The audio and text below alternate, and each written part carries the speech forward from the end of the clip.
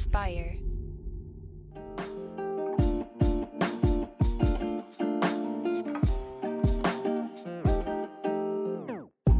Welcome back to the Kidney Stone Diet Podcast, the show about reducing your risk for kidney stones and living your best life. I'm your host and fellow student, Jeff Saris, and I'm here as always with Jill Harris, the kidney stone prevention expert. So how you doing, Jill? I'm doing great. I'm happy to be here and seeing your beautiful, handsome face, Jeff. Hi. So today we are doing a question from the community. So we're going to answer, if our kidney stones are not calcium oxalate, should we still reduce oxalate? So there are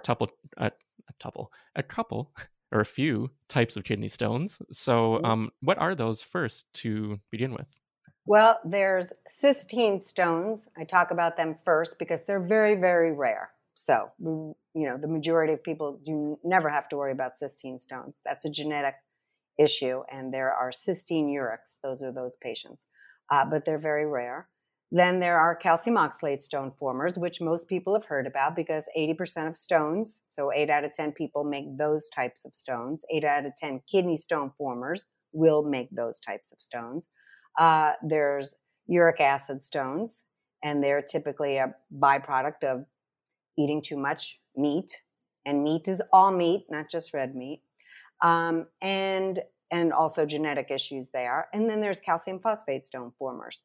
And so, the majority, like I said, are calcium oxalate. So mainly I am talking about oxalate every day.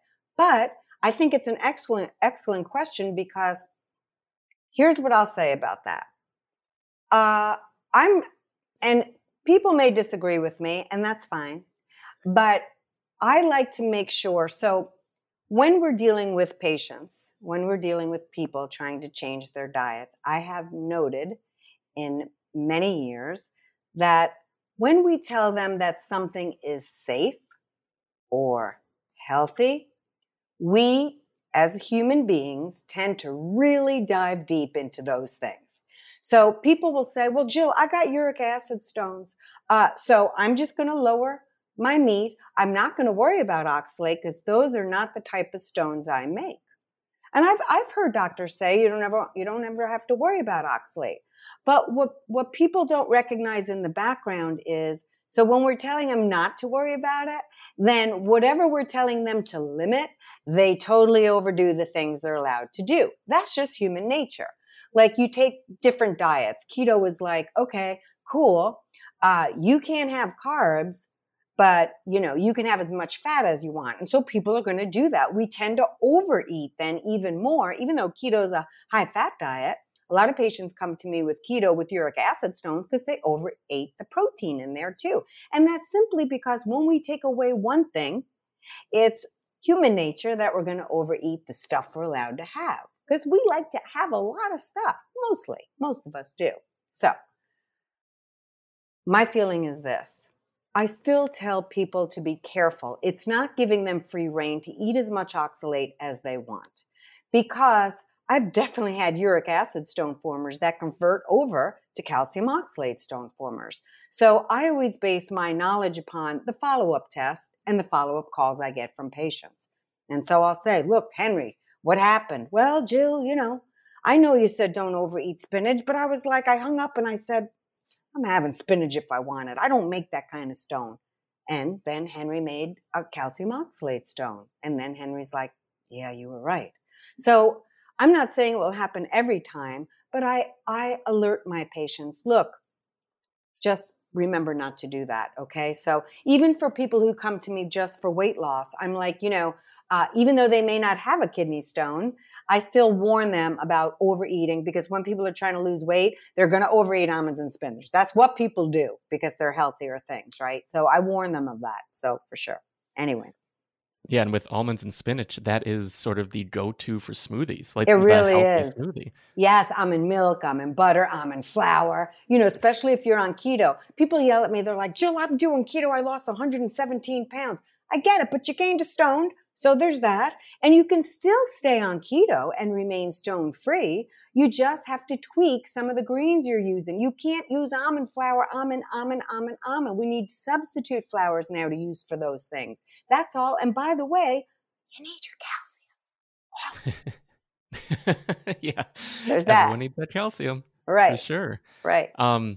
Do you find that people tend to, so we've talked about a genetic component in a past episode. Do you find that people, when they have uric acid stones, say, they tend to be more prone to produce calcium oxalate stones? If they have uric acid stones, are they prone to have more calcium oxalate stones? Is that the question? Yeah, like converting over. Do you think that seems to be related? I wouldn't say that's the norm. No. I'm just saying that it has happened. And so because it's happened enough, I remind my patients not to overdo the oxalate portion. I'm not saying it's definitely going to happen, but I'm saying let's be aware of that, because I understand a little bit about human nature and dealing with so many people for so many years, especially with particularly diet. And again, I just warn them. I'm not saying it's definitely going to happen. I'm saying it can. And my goal for each and every person, if at all possible, is to never go through that hell again, ever. That is my job and duty as a nurse, to try to make sure that that never happens again for you, right?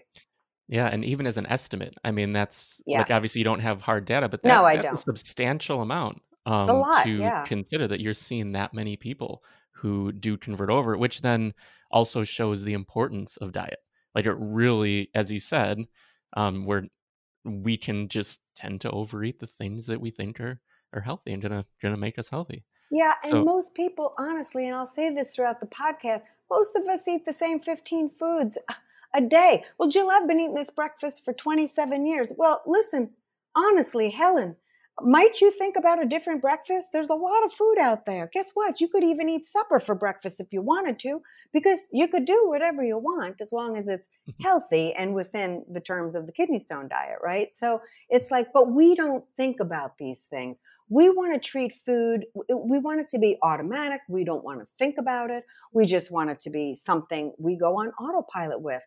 I'm going to push back on that every single time. I can't think of anything more important than to give a little bit of thought, and I'm talking about 5 minutes or less a day, on what you're nourishing your body with. There's that. Doesn't mean you can't have a margarita.